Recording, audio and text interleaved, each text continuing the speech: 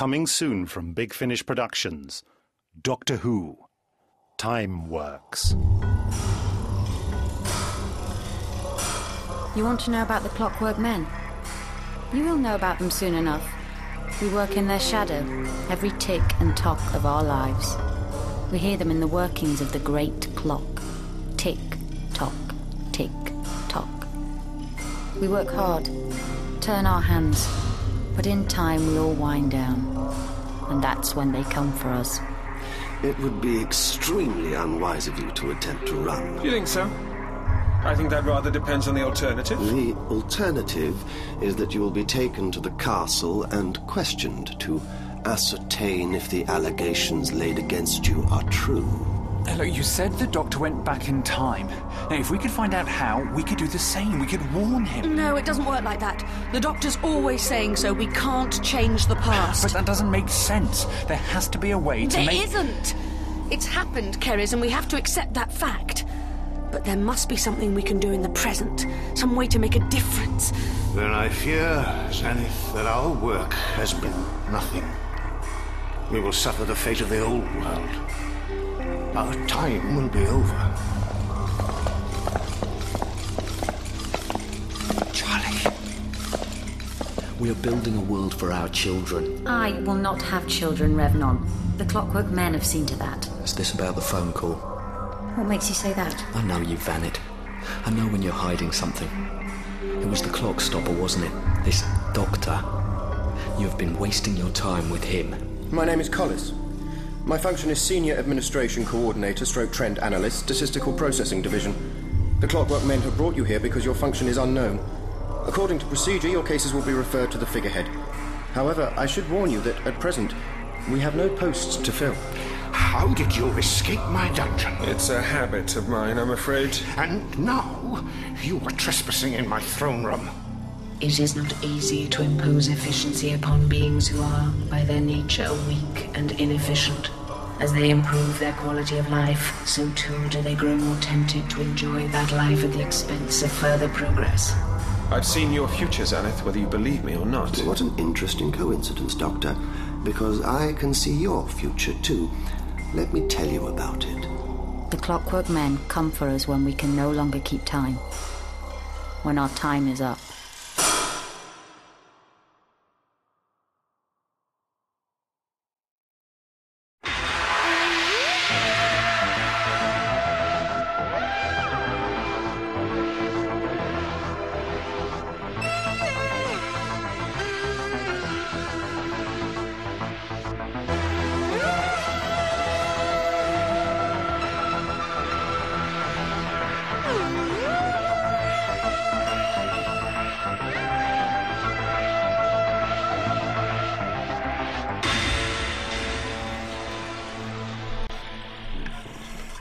Administering mixture of nitrous oxide, CO2 and cyclopropane.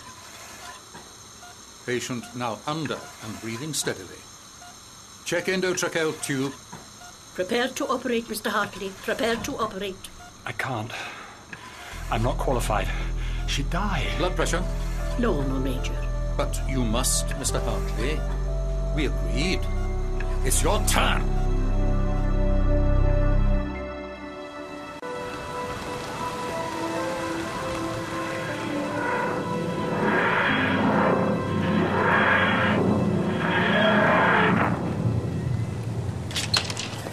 What is this? Ham or turkey? If you can't tell the difference, Ace, it doesn't matter. You're the boss. Who rattled his cage? You sure he's all right? You tell me, you're the medic. Doctor, Hex thinks you're ill. There it is again. What? That pain. Almost a taste of death. Yeah, I've got some paracetamol in my pocket. No, it wasn't physical, but not mental either. Well, that rules out your ham sarnies at least. What's that, Doc? The night air. It's bad. He's right. There is something bad about this place. You know, I'm not one for dreams or reading too much into them, but... Hey! I thought I saw the lake bubble. You were saying, Hex? About a dream? Public service workers leaders have warned there will be more power cuts today, along with ambulance and... Can you hear me now? Yes. No? I don't care how bad the weather is, man. You guaranteed you would have that thesis in my hands by 10. It's now 10:30. Where is it? No. That will not suffice. I don't care if the whole world's on strike. Hello? Perkins, if you've hung up on me... Dash it! Deacon? So! Snap! I must say, Sue, I've never played it with these sort of cards. What do you call them? Tarot cards? Ah, Deacon. Tell the girl that if she's not back at the stove with an eye on the now boiling milk, there will be no pay this week. Lord knows how long the power will be off. I will not have us wasting the gas we do have. Now move! Well, What? She hadn't forgotten the milk. Had you, Sue? When I agreed you could join us here, girl, I laid down some strict guidelines. And a month's long enough for you to find your way and... Major, Sue's had a rough time of it. Shouting at her as she finds her feet around here won't help, you know. Nonsense! Don't worry about me, Sue. I'm all shouting and hot air. Now, tell me truthfully, and I'll know if you're lying. Military training and all that. Did you forget... No, Major Dickens. No, cross my heart and hope to die. Perhaps the most positive suggestion I've heard all day. Ah, Dr. O'Neill. Good evening. As usual, arriving just as the action's been resolved. Well, actually, I've come downstairs to say good night. The lines are down, the candles are ready for their orders, a squadron of hot water bottles is on standby, and I'm leaving you in full operational command. Sir! I'm off to bed. Well, that's right, man. Desert us all. Just leave us to run the show. I simply believe that faced with the prospect of an isolated and cold few days, the best ally is tired nature's sweet restorer. Sleep, Major Dickens. Sleep. Nutter. Now, Sue, how is our milk getting on? Now you must watch yourself. He's not used to anyone questioning his judgment. He's nothing more than a clockwork soldier, and I like winding him up. I notice he's beginning to get on your West Ham reserves, too. Isn't he, Deacon? Yes, but then the four of us go back a long way. A long, long way. Go on, Hex. Tell me what's on your mind. Well, it was last night. I had the most vivid dream. Well, nightmare, actually. A weird group of guys in an operating theatre. Not unsurprising, perhaps, given your background. No, this was different. It was sort of a makeshift thing. Like oldie-worldy. Like it was a bunch of well-meaning amateurs. What happened? Well, that was just it. There was a toy, you know, a kid's doll on the table, and a guy called Haiti. Or something. No, Hearty, I think. And they were trying to force him to operate. And then... Oh, it was horrible. He just... She's fallen in the lake! Ace! Ace! It's nothing. Not a sign. Ace! Thank God!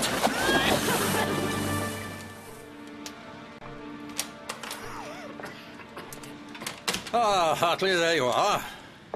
Now, where the hell's the bursar got to, Deacon, Pardon my French and all that? She went out with a torch to assess the storm damage. The phones and electric are both down. So we'd better work out our back payments to the Almighty and have an evening of quiet prayer. Then an early night. Well put, Deacon. But the bursar should never have been allowed to leave the building in her condition. She could be hit by a falling tree.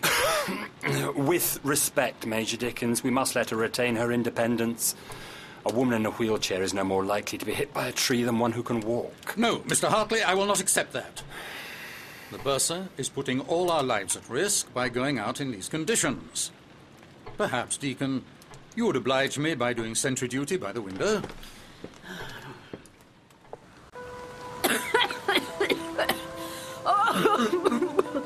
It was horrible. Oh, it was...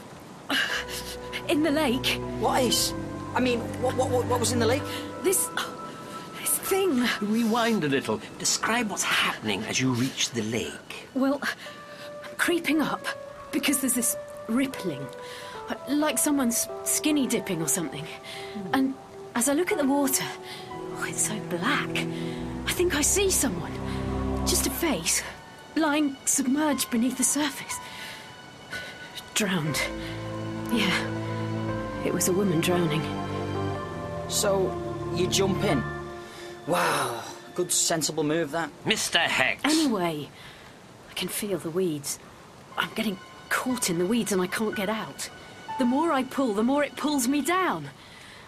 Then, suddenly, I'm free. A nasty shock for anyone. Let's just get you back to the TARDIS. Oh, why not there? Where? Well, yeah, just there. You know, that house. I mean, it's closer and hopefully nice and warm. Deacon, what can you see out there? Better or worse? Worse. Seems like Hurricanes Allison to Zachariah are blowing up for a biblical storm. Look. There are 3 men coming towards the house. Don't be a fool, Hartley, in this weather. No, look. One's a woman. Well, jump to it then. They could die out there. Hartley, haul them in. Good evening. Good evening. I'm sorry to trouble you, but my friend has had a bit of a shock. She's wet to the bone. I'm worried about her temperature. If we could just spend an hour here until she warms up. You're going nowhere tonight, young lady. A hot bath and a warm bed may just prevent you from catching your death. One moment. We don't know this woman from Eve. These people could be common thieves. I must warn you that this house is alarmed. A system of my own design. The human race seems to have perfected everything except itself. Smile when you say that, sir. Ah, Bertha. Welcome home. We have some guests for the night. I'm Ace McShane. These are my partners in crime, Hex and the Doctor. I just need a hot bath and some kip. Anywhere will do. Good evening. I'm the bursar. Forgive me if I don't get up. She seems to have had an accident by the lake, Bertha. Here, come with me, Miss McShane. Oh, it's just Ace. Thanks, by the way. Doctor, that man Hartley, I think the man in the dream... Let's talk later. What were you doing out on a night like this? We were lost, Bertha. But what were you doing? Trying to become unlost. Ah, the deacon has broken the ice. Sustenance. Here, these'll warm you up. There you are, Doctor. Hex, come and sit by the fire. So, you're a doctor, eh? Yes. No, I'm a staff nurse. Both medical, then. So am I, trained as an anaesthetist in the army. And what is your field? Oh, the science of macrocosmology, I suppose. Really? Well, mainly. I dabble. I'm sorry it's a little dusty. It hasn't been slept in for a while. But the linen's clean. Oh, it's kind of you to do anything. This is great. You're lucky, you know. Few people know we're here. You could have roamed for miles and not found a living soul. I like your ear studs, by the way. Expensive, yes? Should I feel a bit creeped out that you can spot them that well from in there? In my line of work, I need first-rate eyesight. I tend to notice these things. Sorry, didn't mean to creep you out. Now, do you prefer Radox or bath oil? Oh, don't you just love the smell of old wood? Mr. Hartley, look. Is that a mum and her daughter? Aren't they pretty? I'm not sure about the matching jogging suits, though. Glad my mum never dressed me up to look the same as she did. Why is it hidden in here? Looks like it should be on someone's mantelpiece. Who the hell put that there? Let me, take that away with me. I'm sorry, Miss McShane. Not all photographs bring happy memories. Oh, I love the hunting trophies. Fish, birds. What's that thing with the antlers? We're jolly proud of them, especially the fish. Tell me, What's the history of that stuffed bear? Just a collector's item. British Empire collectible. Full of old Kleenex or sugar or spice or who knows. We do a bit of fishing in the lake eggs. That specimen up there I'm particularly pleased with. Do either of you fish? Not hugely, no. I've always felt that the greatest asset in fishing is caution. Especially if you're a fish. That may be so. Now, more hot drinks. Deacon, I didn't catch who you all were. Oh, we're all from the university, which of course is closed for the winter break. We run a few experiments down here, mainly medical, hence the major. But Mr. Hartley is a taxidermist by trade, though he lectures in veterinary science. The bursar and I are here merely to jolly everyone along. Oh, and Dr. O'Neill, he's new here, English lit, I think, but he went to bed when the storm started. Now, do tell, who are you? Me? Oh, I'm a traveller. A traveller? How interesting. Yes, I like to experience and observe. And yet I've found the more things change, the more they stay the same. Long ago, there were once some doctors, like you, like us, who eagerly experimented on the life of an aged bear they had bagged. He was dying anyway, they believed. First, they played music and the bear did not dance. Then, with a rope that one of them was carrying, the bear's left leg was tied to a post. This time the bear danced merrily to the tune and continued to jig along after the music had stopped. Therefore, the learned academics concluded bears like to be ensnared. Jig, jig, jig. And then they set upon its eyes. No! It's all right, Deacon. It's been a long day. We best be retiring now. Good night to you all. I'll go too. Many apologies for the scene. I'm just a little overtired. Hex, let me show you to your room. Well, Off you go, Mr. Hex. Nighty-night. Okay. Night then, Doctor. Everyone? Now, Bursar, do you need a hand? Thankfully, the stair lift is independently powered. But you could give me a hand getting me onto the... Yes. Yes, that's it. I'm airborne. But, Doctor, walk up with me as I travel? Of course, Bursar. I apologise for the Deacon's behaviour. She's had a tough few years. Out in the Falklands, you know. That's where she met the Major. I gather they both left the army together. Bit of an incident. Incident? Oh, not like that. Can't imagine the Deacon and the Major like that. No, something went wrong during the Falklands War. They both took the blame. Been trying to make up for it ever since, both of them. Save our souls, the Deacon once said. I never asked anything else. Seemed too rude. She's nice, though. One of the few female military chaplains. Your story would have reminded her of one young corporal who... Still, that's blood under the bridge now. Ah, I see. Obviously I wasn't to know. How interesting. Who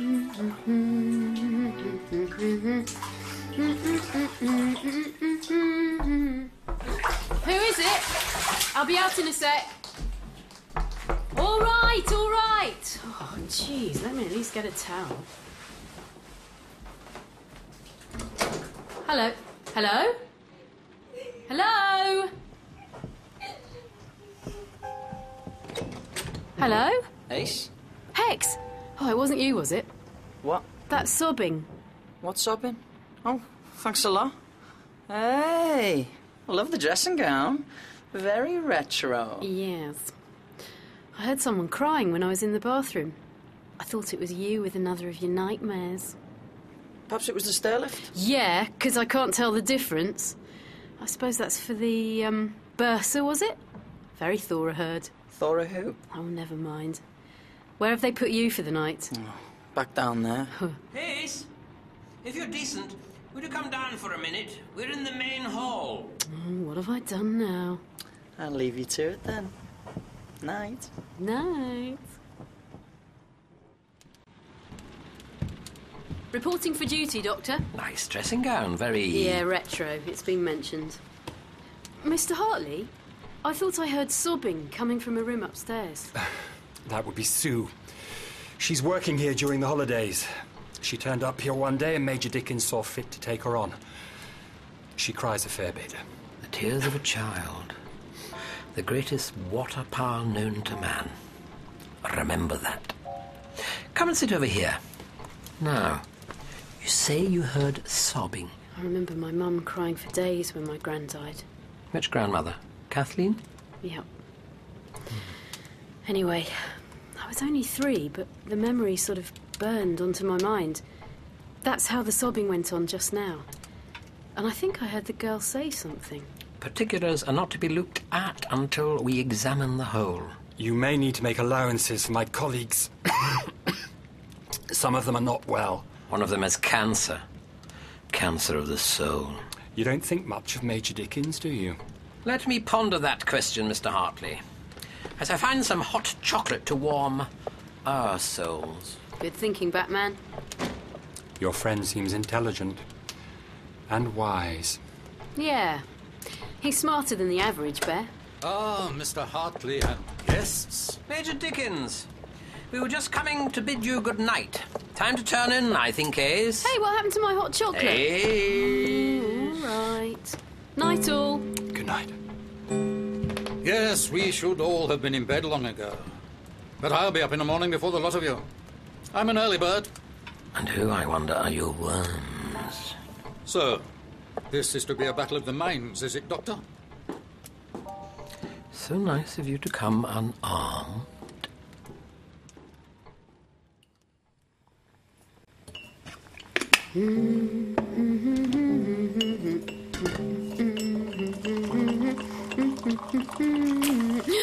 Oh, you scared me. Will you walk into my parlour? Said the spider to the fly. Oh, it's only a snack, Doctor. It is nearly breakfast time. I'd hoped you'd have the sense to stay in your room until dawn. Ace, I warn you, things could get very nasty here before they get better.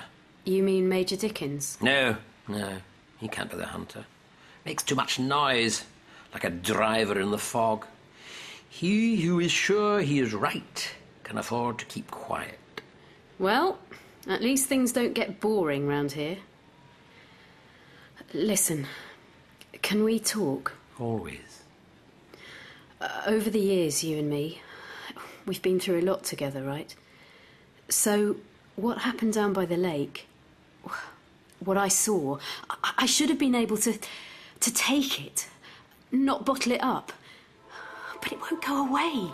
It's like this whole place is trying to... Don't worry, Ace. I knew how you were feeling. I don't see how. I hadn't said anything. That's how I knew. The dog that didn't bark. Go on. Back to bed. Calling me a dog now? Will you walk into my parlour? Said the spider to the fly. Will you walk into my parlour? Said the spider to the fly.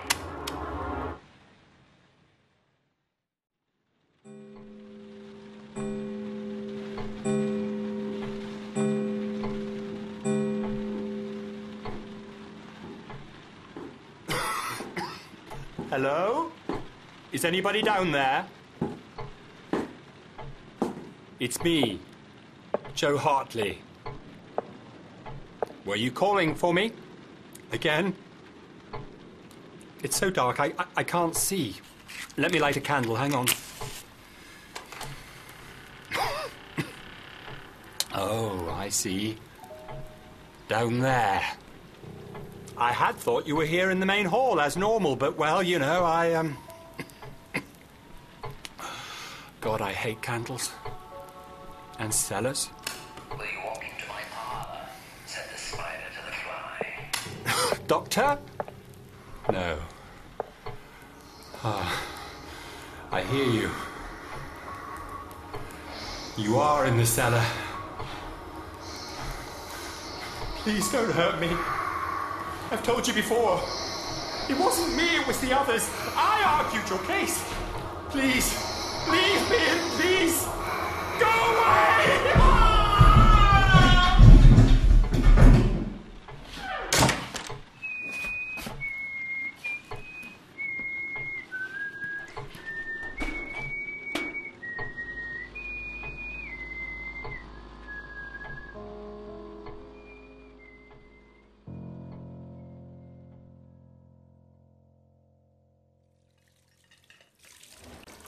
Good morning. You must be Mr. Hex. Just Hex, please. I'm Dr. Colin O'Neill. This is Sue, who was 16 last Wednesday, and this is Sue's toy rabbit, Happy. Hello, Hex. What are you, Sue? Ventriloquist. Fancy some bacon and eggs? Sure. Hey, my dad used to tell me a funny story about a rabbit and a dog, actually. Well, perhaps a bit later. Tell it now. Voice scares me. Well, scares me anyway. Oh, can you put the toy down and just talk normal for 5 minutes, eh? Tell it. Tell a story. It might be a good idea. Nah, thinking about it. Not one for a kid, really. Stuff it then, Hex. That may not have been wise. She's, mental. Hardly a medical diagnosis. Yeah, sorry. I've not been sleeping too well. How long's she had the toy? Happy the rabbit? Well, that's new. Helpful, though. You see, many psychotherapists use... I know.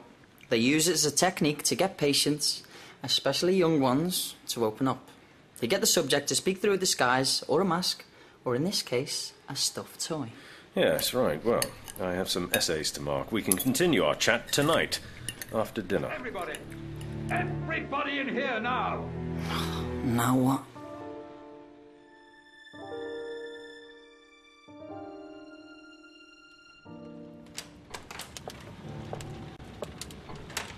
Good evening, Ace. My extremities need warming.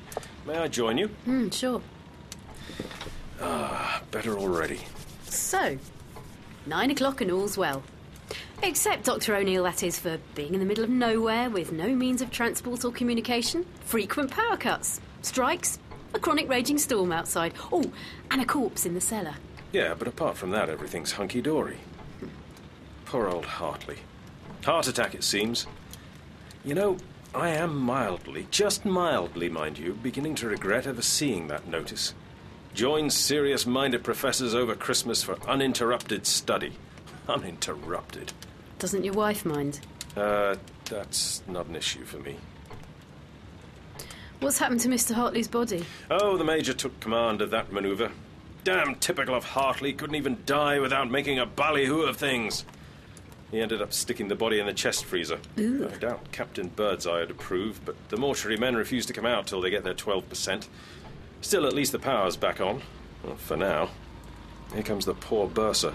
Look at her. 13 years, Doctor. 13 years. Every winter, every New Year, whatever distraction, whatever the danger, you'd find us all here. Hartley. Oh, Hartley. So eager to please was he, and a fine and wondrous craftsman. Hand him good wire and needle, and he'd hand you a finished work so happily mounted, it was a very frame from nature's story. No hint of man's botched, tainted intervention. Hartley called the beast to come alive, come spend the last beat of life not rotting in some soily field, but in perpetual splendour. An artist, an arbiter, an aesthete. May the Lord look upon his deeds with good heart. A moving eulogy, Bertha. Oh, forgive me. May I wheel you to the fire? That would be a kindness. But wait. There. Must preserve the power of the stair lift. Otherwise I'd be marooned down here all night. Or up there all day. Perish that thought.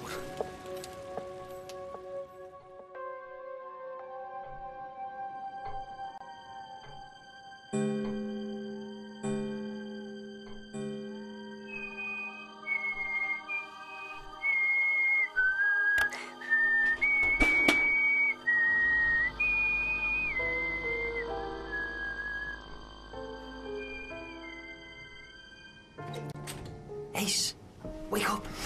Oh, what time is it? 3 a.m. What? Look, you've got to come. Someone's using the stair lift.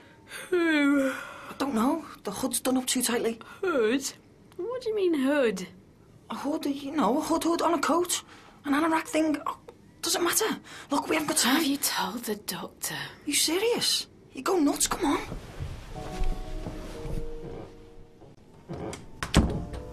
OK, the stair chair's been used because it's at the bottom of the stairs. But there's no one down there. Shh. Listen, that's what woke me up. There's someone whistling it on the landing. Hex, it's the wind. Come on, I think it came from downstairs. In the kitchen. Anyway, I'm starving. You're mad. Okay then, forget the whistling. Say I make us a bacon sarnie. Come on. No. Nice try, but no. Look, if you're hungry, by all means go down. I'm not stopping you. There it is again. Ace. Oh, what's the use? Come on, you stupid thing. Light. Bingo. Hello? Bersa? You down there? Hello? Anyone here? Look, I don't care if you're some kind of midnight muncher, because that's what I'm here for too. So, let's see what's in the fridge, eh?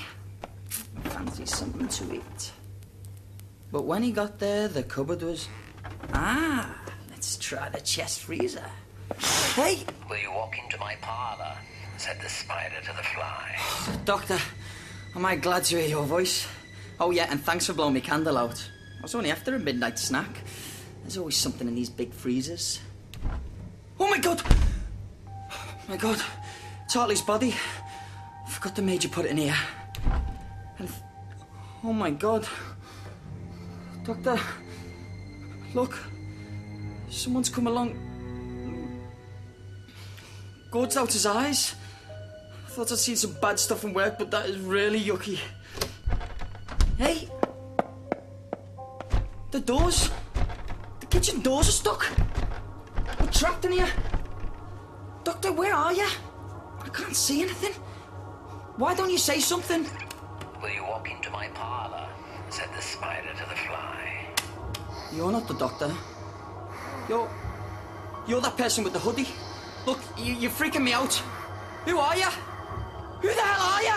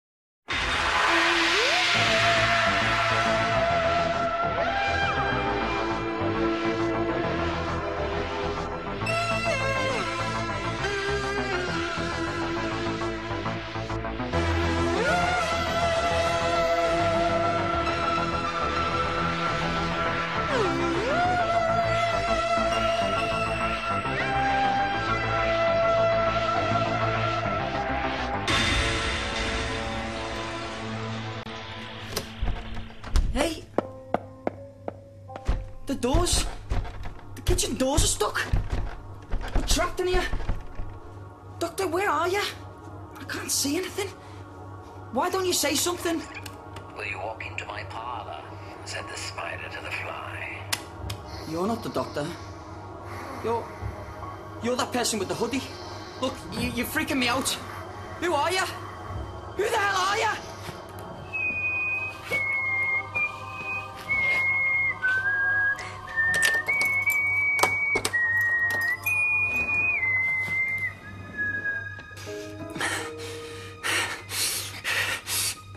The door's unstuck. But who the hell was that? What sick game are they playing?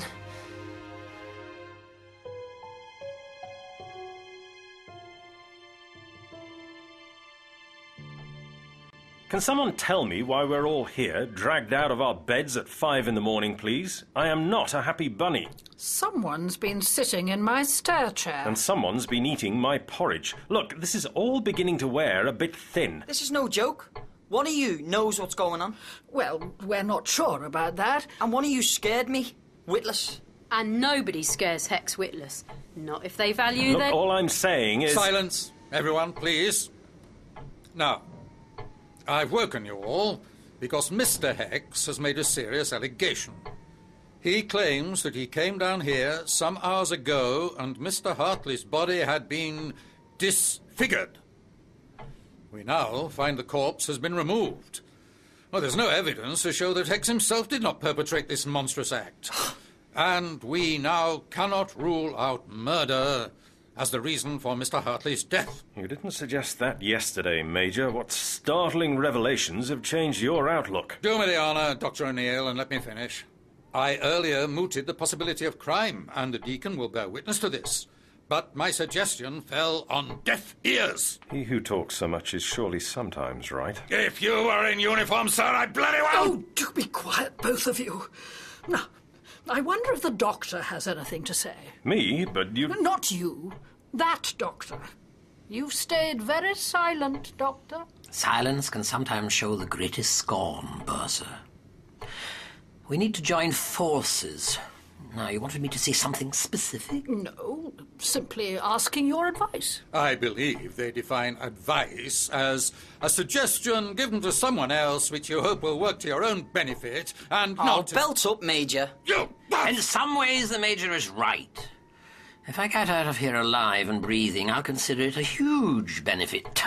I dare say we all will. Oh, hooray. Someone talking sense at last. And on those grounds alone is my advice given. The body of Mr. Hartley is somewhere in this house. We need to find out where. One of us here took it perhaps as a macabre joke. Perhaps for fear of being caught. Mr. Hex, you have medical experience. How tough would it be to extract a pair of eyes from a semi-frozen body? Well, I suppose you could. You're attacking it from the wrong direction. Any amateur could do what the boy has said he saw. Sharp penknife and a basic know-how of preparing meat or fish. Finish the job in 5 minutes. No different to gutting a thawing trout. No, the question to ask is not who would have had the training, it's who would have the ruddy guts. Dead right. Major, I believe the Deacon is already searching the upper floor and Sue's scouring the garden. I want you and Dr. O'Neill to join the search of the upper floor, the attic and the roof. Hex and I will do the garden and move into the rest of the ground floor with Sue. The others stay here as a base. We haven't a moment to lose. And me? You? I need you to stay here with the Bursar. But, Doctor... Because you I trust. Don't argue. Stay where you are. Well, come on, O'Neill, what are you waiting for? I said all along that all was not right with this case. I have an open mind, but you know... Open or vacant, same thing, I suppose. They're just like an old married couple. The doctor spoke well just then. Most of us are afraid of the Major. You people seem to revolve round the Major a lot, considering you all hate his guts. None of us hate him, Ace. We all just go back a long way. When ivy becomes entwined, cut one branch down and the whole lot collapses. You're beginning to sound like you're channeling the Bible. As the Deacon once reminded me, at night even the atheist half believes in God. That came from the attic. Perhaps they found something. Tell me about the attic. What's up there? How would you expect me to know? Do you see any wings? Sorry, I didn't think. See you in a minute. You're not going up there. The doctor said... Well, he's not here to try to stop me, is he? No one freaks my little Hexie out and gets away with it. Well, be careful then. Climb the main staircase. There's a pull-down set of steps at the top of the landing. Shout if you need help. For all the use I'll be down here. At least the wind subsided. This looks like the door leading to the back of the kitchen. Ah, yes. And down here, look. Right beside it, a convenient hatchway to the cellar. Okay, so they got it out of the kitchen, into the cellar, and out here. Well, where the hell did they hide Hartley's corpse? I mean, it'd weigh a ton. Eyes or no eyes. You need to be a trained firefighter or a hospital porter or have a willing helper. You know, to move it more than a metre or so. And how are you? What's that got to do with anything? Oh, all right. Look, what I saw last night wasn't good, but I'm over it, okay? It's just... that nightmare's still playing on my mind. I know it sounds pathetic, but it was like I was really there, watching it. People bickering over an operation. There can be terrible things, night thoughts. In your case, it felt less of a dream and more of a mental distress call? Sort of, yeah. The worst bit was, I can still see it now. They were operating on what looked like a doll. You know, the size of a child, a little tiny thing. But when they pulled the mask away, Doctor, it was sickening. The doll had no eyes. And that's what made me freak out last night. When I saw Hartley's eyes had gone too. Oh, and whoever it was in the hoodie, they're going round with a dodgy tape recording of your voice, Doctor. Sue, what news? I spread the word like you said. They're all coming back to the main hall for an update in 5 minutes. Except Ace. What? Where is she, Sue? Nowhere. But we left her with the bursar. She zonked out in a chair, the poor old thing. This is in danger of becoming out of control.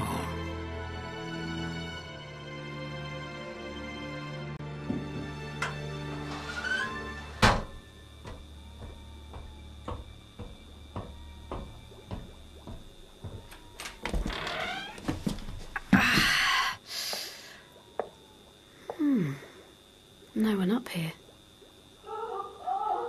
You okay down there, Bursar? Not you can hear me from up here. Oh, hell, I better go and... Oh, Doctor, you're gonna love this. Oh, nice. Oh, it smells just like a morgue. Or a chemistry lab. Yeah. Bunsen burners. Animal parts? Oh, whoever's doing this is going to wish they'd never been hatched. Oh, hello.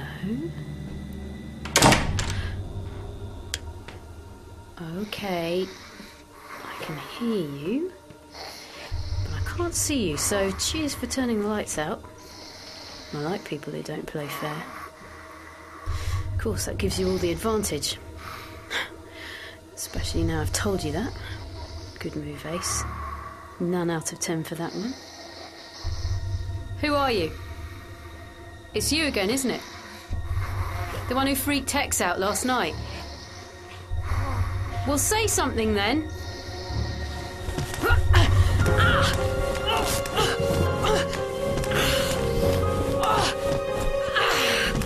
Gotcha!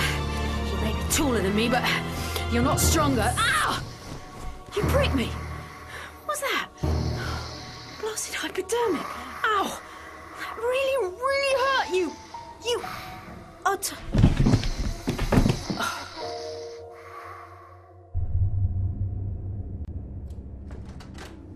Ace?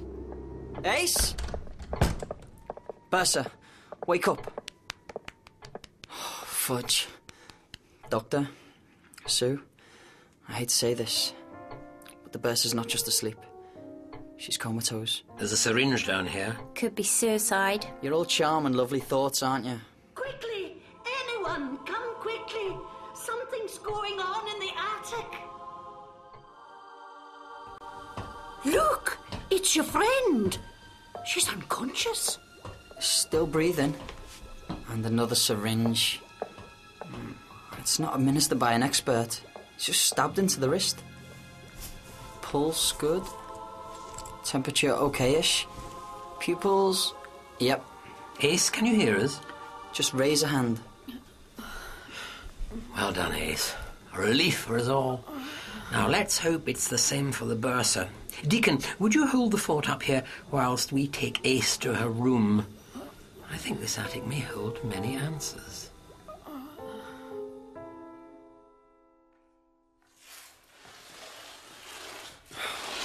There you are. Give me a hand. Oh, body weighs enough anyway, but a semi-frozen one. The doctor's theory was right. He said it would be down here in the cellar. Someone pulled it out of the chest freezer, through the kitchen back door, into the garden and chucked it straight through the hatchway into here. Well, most people could manage that. Even you. Even me, O'Neill. Even me. And his eyes gouged out, just as Hex had said. Time, I think, to assume control. I give the orders here, is that clear? Oh, translucent, Major. So what do you think removed his eyes? I don't think, I know. I don't think you know at all. Now, if you'll excuse me, once we've moved this body back to where it came from, I have several hours' work to prepare. Work and poetry, or whatever it is you do, is rather a contradiction in terms, I'd say. Like military intelligence. One thing's for sure, strike or no strike, I'm setting out for civilization tomorrow and informing the police. But I don't need any rest. Ace, you've had a nasty shock to the system. I insist you stay here until the drugs wear off. We don't even know what was injected into you, although I have a suspicion. Look, the Bess is in a room too. She took a much larger dose. And I don't want you left alone, Ace. I'll ask Sue to keep you company. Oh, great. Creepy stuffed toy girl. I beg your pardon? Stuffed toy girl? You'll love it, Ace. Asked to meet Happy the Rabbit. Right up your street. Not. A man who looks on glass, on it may rest his eye.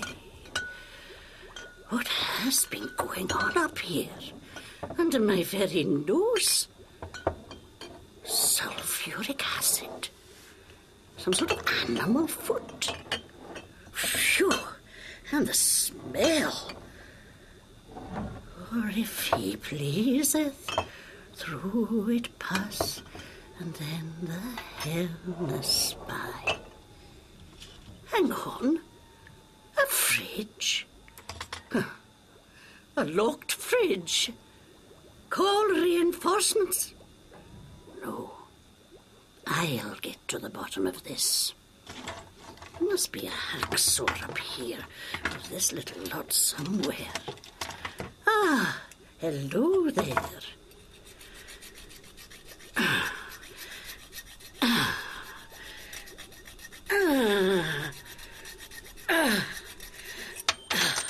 Progress. My gals in the Rambling Society would be proud of me. So, open sesame. Let's see what horrors lie within this annoying little fridge. Not more animal parts. What have my colleagues been doing? Oh, no. No, no, no, no! Ah! Oh, they did do it! Oh, they swore they hadn't, but they did. Hello, don't come up. I need some time to think. I said, oh, no. Will you walk into my parlour? Said the spider to the fly. I don't know who you are, but I now know why you are. Please accept my word as a woman of God that I knew nothing about the lengths they had gone to until just now. I concede I did wrong and probably deserved to be punished. But please, stay back. Please. Behind the curve again, O'Neill. Behind the curve. No need for you to fetch the police. I've already sent for them, and they're on their way. That's good, but how? When? Ham radio. Use the transmitter and an aerial in the outhouse. Didn't know we had such things. Well, we do, and have used them. Put a message to an army chum of mine who, as we speak, is radioing the authorities.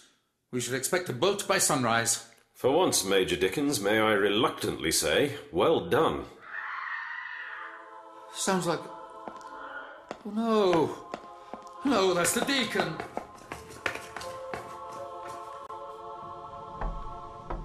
Who is it?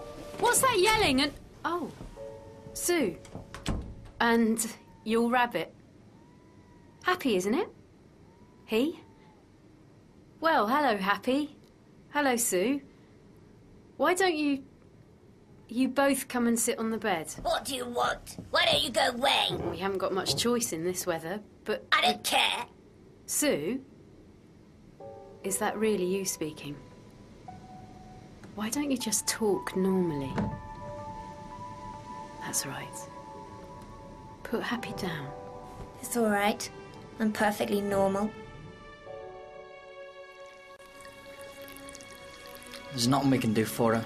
Here, let me take I wouldn't look too closely if I were you, O'Neill. Sulfuric acid swallowed neat. That's what it points to. I saw a girl do that once before, on the night shift.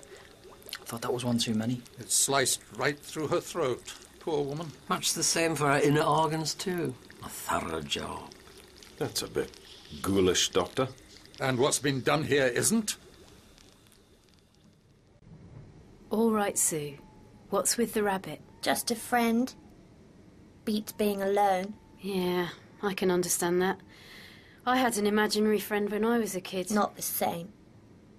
I don't like your friend Hex. Oh, why not? He's really nice, you know. Wouldn't tell me the story. The one about the rabbit. Said he knew one. He's a liar. If you give me your...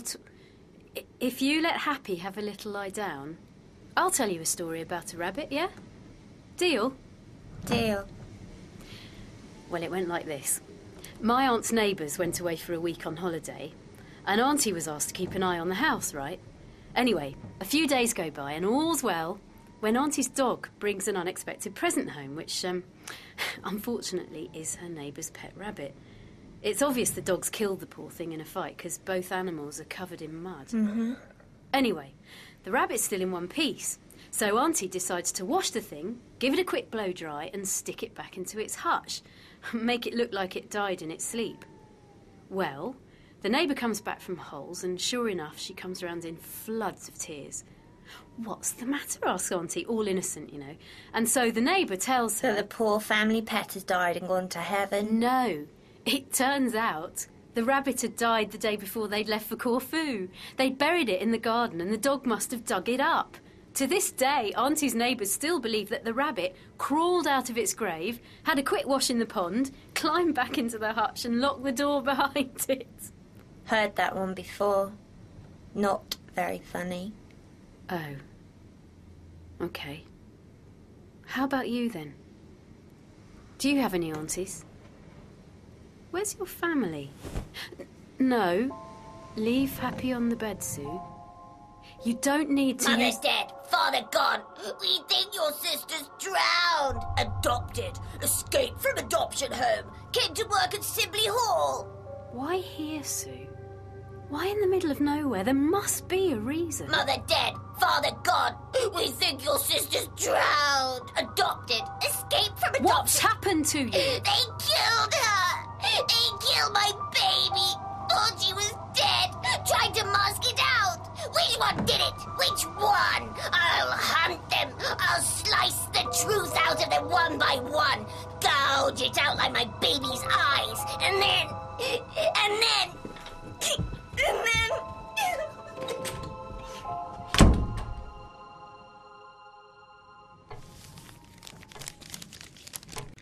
I hereby certify that I am taking my own life. No one else is involved and no one else should be punished. 10 years ago, I made a terrible error of judgment, and God alone will be my judge. My one wish is that I am not mourned. No funeral, no flowers, no fuss. You will all know what this means. I suppose we do. It's her handwriting. I'd vouch for that. And her style. No funeral, no flowers, no fuss. In many ways, that summed her up. But there's one wish I cannot follow. I, for one, will mourn her loss, and deeply so. Has anybody thought to tell the bursar? Well, if you want me to, I'll do it when she wakes up. It's sometimes easier coming from a stranger. Thank you, Hex. But I think in her state, we should wait until the police arrive. That was Sue? I thought she was supposed to be looking after Ace. Come in. It's me, Ace. Susan Tears, what happened? That toy rabbit. Happy, it... Scares you? You? Yeah. Well, look at it. It seems almost... Yes? Sad. Like it has a secret. Yes. Yes. Perhaps the girl holds the key. I must speak to her. And her rabbit. You can be weird sometimes, you know that? Weird? Me? Perish the thought. There's something else, isn't there? What was that yelling earlier? The deacon's dead. Murdered? No, suicide, apparently. She left a note. Perhaps she finally confronted her demons. The same ones, perhaps, who drugged you and the bursar. Think on that. Why only drug you two, but go that one step further with the deacon? Of course, Hex, the Taj Express runs daily from Delhi. I travelled first class, the only way in India, and spent the day roaming round the dear old town. Smelly and full of tourists, though. Full of damned Indians, too. But enough of my army days, Hex. Have you ever been to any alien climes? Major, one day in Agra isn't enough. You want to travel third class too? Open your eyes. I'm sorry, boy, but I beg to differ. Where else have you been? You haven't been to these parts before, Hex? Yes. We've never had a satisfactory explanation of why you came to the island. Island?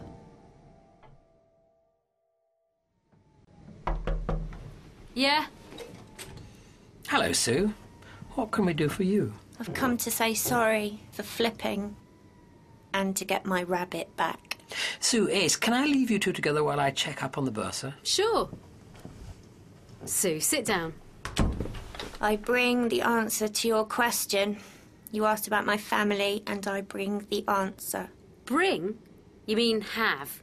You have the answer. No, it's here. Here on this tape. The most valuable thing I possess. More precious than Happy. Sorry, Happy. It's kind of you to look in, Doctor. I wanted to check how you were feeling. Have you been able to get much sleep? A little. I'm admiring your collection of books.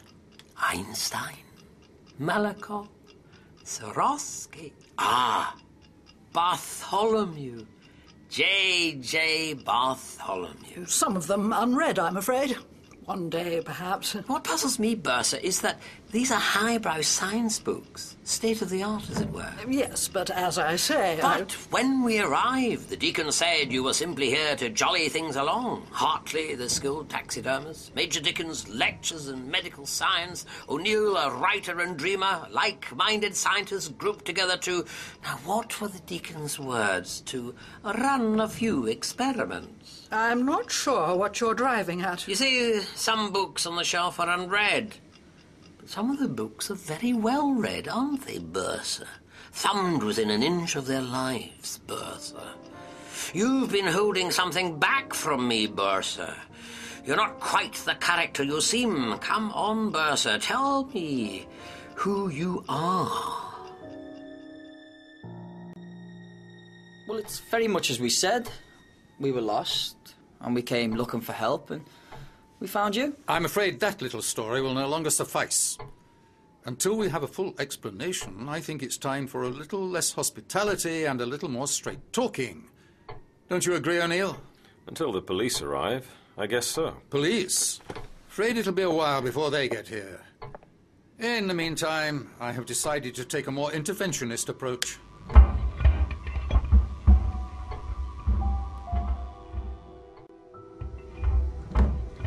What was that? It's Major Dickens. You switched on the security locks, were shut in. Try the window. There's a fire escape below. Oh, no, the window's locked too. Blast. Don't worry. Happy and I have broken in and out of more foster homes, and you've had hot dinners, cold dinners, and goodness knows what else dinners. Stand back. Hey, nice one. Dickens will go bananas. Quick, he'll be up to fix it. Out to the window. Where are we going? The chapel. Come on, just grab your gown and hurry. What the hell's going on here? You do at least admire the handiwork of my alarm system, Hex. But not its uses. Dickens, this time you're way over the mark. The monitor shows a circuit break in bedroom 3. An open window. How stupid. How tragically yet humorously stupid. If Ace and Sue have escaped, your game is over. They're resourceful. They'll be back with help. Admit it, Major. You've lost. Dr. O'Neill, where do you think they're heading? The chapel. There's a disused chapel half a mile from here. Sue goes there a lot. You haven't mentioned the bear trap, O'Neill. Tell Hex about the bear trap. Hey? Hartley set a dozen or so large animal traps to kill wildlife for his taxidermy. Don't worry, they can only be activated from the house. Oh no, surely not. You haven't. May I make a suggestion, Hex? If I unlock the front door, why don't you see if you can find the girls before the trap snaps shut? You have 5 seconds. 5, 4, 3. Keep running. We're nearly there. Oh, it's so dark. If I trip on this blasted dressing gown called again. Here we are, the chapel. Spooky. Look, candles and matches. I'll start a fire.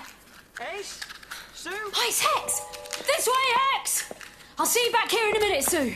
Ace! I'm coming! Don't worry! I'm coming!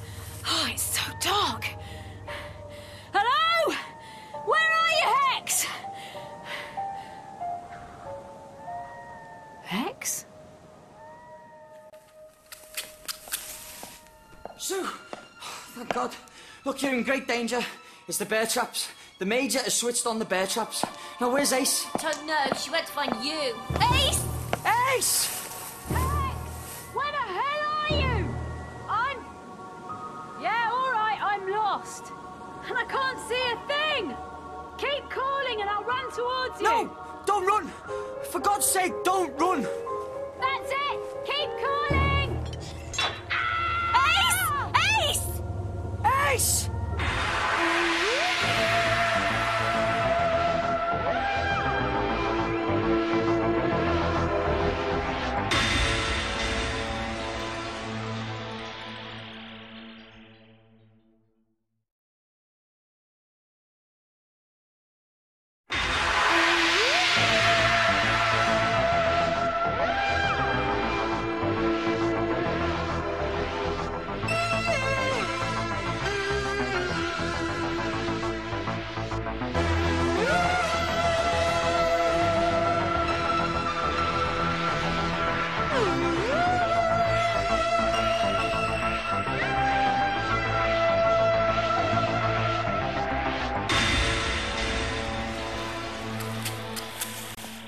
Sue! Thank God. Look, you're in great danger. It's the bear traps. The Major has switched on the bear traps. Now, where's Ace? Don't know. She went to find you. Ace! Ace! Hex! Where the hell are you? Yeah, all right, I'm lost. And I can't see a thing. Keep calling and I'll run towards you. No! Don't run! For God's sake, don't run! That's it! Keep calling! Ace! Ace! Ace! Look, we'll never find her without a light. There are torches back at the house. Worth the risk. Stay here and keep those candles lit, okay? At least I'll be able to get my bearings coming back.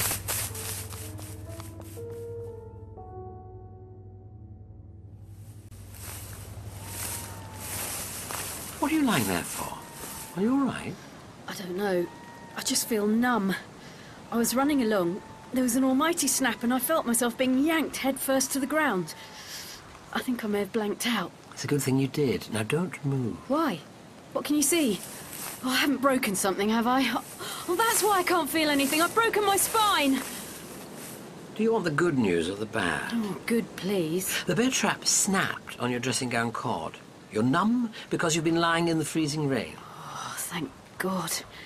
Oh, can I move now? Oh, well, come on then. You could at least lend me a jacket. Stay still. This brings me to the bad news. Oh? What? Your right leg's fallen neatly in the middle of another bear trap. Tiniest movement will set it off. If it snaps shut, I'll be crippled. Assuming we had time to stop you bleeding to death, most probably. You take me to the nicest places. For God's sake, Major, will you just please unset the trap before anyone else gets hurt? Look, for all we know, Ace is dead. At least let me go out there and collect the body. Hex, I am so terribly sorry. I had no idea the traps had been set. But you were the one who told him. I concede I wanted to scare you, to bring you all down a peg, but to endanger human life, that's something I'd never do. Despite my theatrics, the traps can't be set automatically. I'd have to have gone outside and done it manually. You just wanted to frighten me. Well, you succeeded, Major Dickens. Succeeded very well. So who set the traps, then? Well, it could have been... Oh, no, that can't be right. Because the three of us were here, the doctor was with the bursar, and your friend Ace was with Sue. And I doubt the police would have done it. Too busy coming to get you with any luck. Sadly, yes. A tragic end to years of work. At least turn off the remaining window and door locks, Major. I think we're all impressed by your security measures, but now might not be the time to be showing off, yeah? Sue, is that you? Oh, good. I need 2 large pieces of slate from the chapel. Ace is lying over there with her leg in an animal trap. If together we smash either end of the trap with the slate, it should be enough to shatter the hinge. And if it isn't enough? Let's not think about that. How about this? What is it exactly? I don't know. Seems to be some kind of stone. Oh, weighs a bit. Are you coming? I'm freezing out here. Yes, fine. Help me pull it up and I crack it in two. A good work should do it. There. Hurry up! I'm getting cramped. We're coming. You do know the history of Gravinax Isle, I presume? Not a thing. Of the 100 islands of the Outer Hebrides, this one holds a macabre exclusivity in the eyes of our neighbours. Guidebooks devote chapters to its history, wrongly describing it as uninhabited and uninhabitable. But you have water, phone lines, electricity. Yeah, it doesn't always work, I gather, but it's there. Gravinax Isle was used in the war for toxin experiments.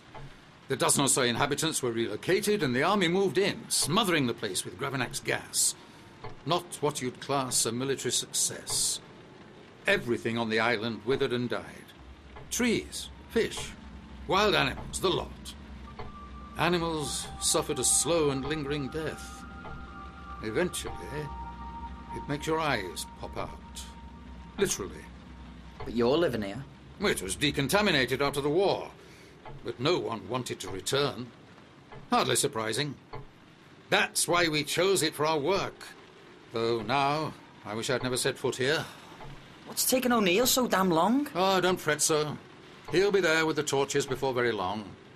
He knows the island well, and don't forget he'll have to avoid the traps himself. Yeah, well, I still think you should have gone. They're your traps. Ah, but I'm not as young as I once was. He'll be a lot faster. Damn you, I'm going after him.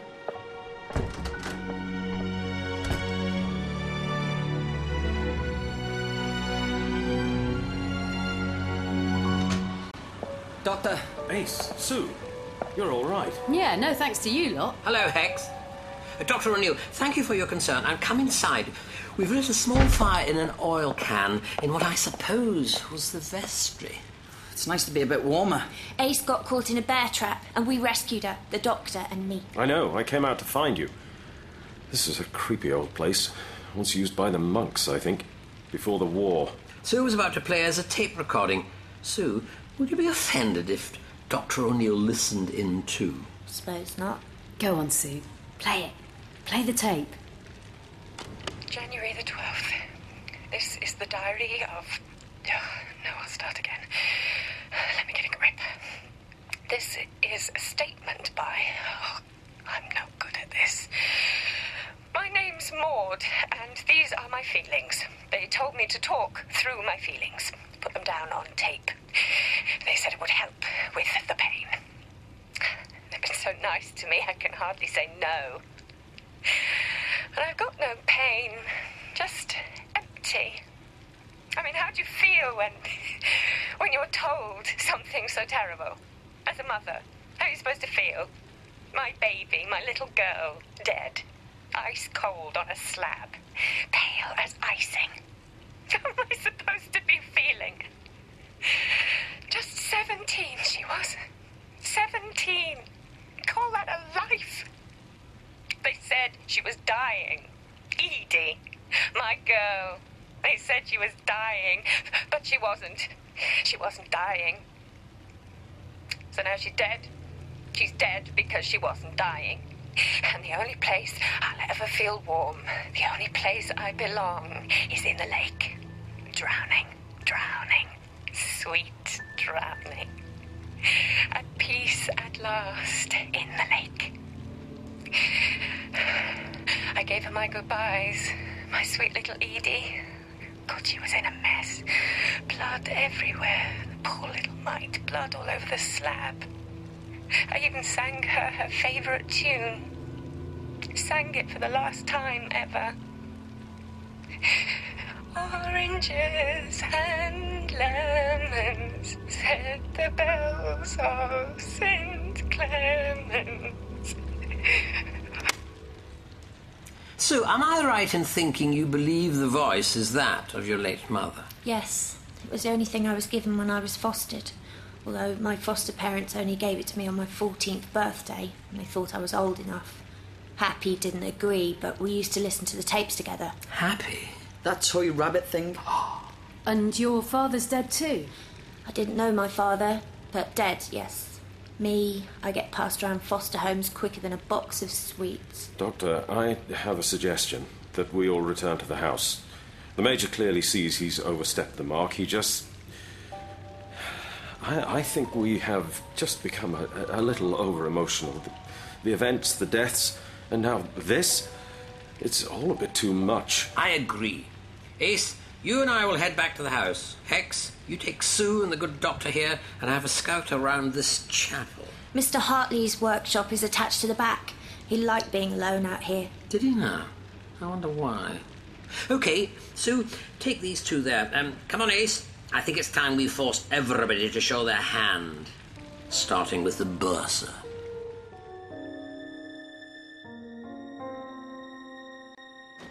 Oh, there we are. Tea's all round. It's been, well, not a good night all told. Now, bursar, I believe you have something to say to us all. I must congratulate you, Doctor. You are indeed spot on. I am J.J. Bartholomew. The celebrated scientific theorist. In not revealing her identity, the bursar's motives were altruistic. If word spread she were here, our experiments would be tampered with. To let the scientific world continue to believe she is dead is in all our interests. Hence the reference books in your room.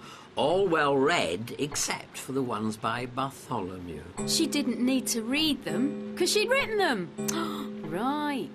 What none of you will know is that J.J. Bartholomew's experiments on the transmission of subatomic particles will in future centuries be seen as an early step in the development of a workable theory of time travel. So that's how you know about her then? I blush, Doctor, but your prescience is remarkable.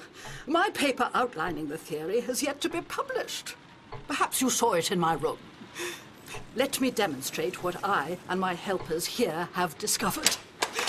This is the fruit of our work.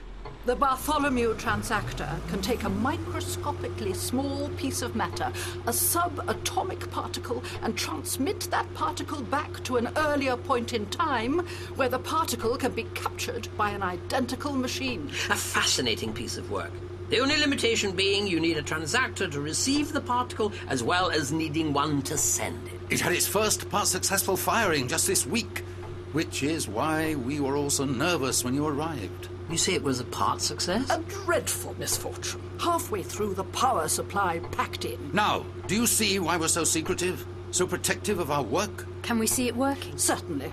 But there's more. Remember, subatomic particles are minuscule.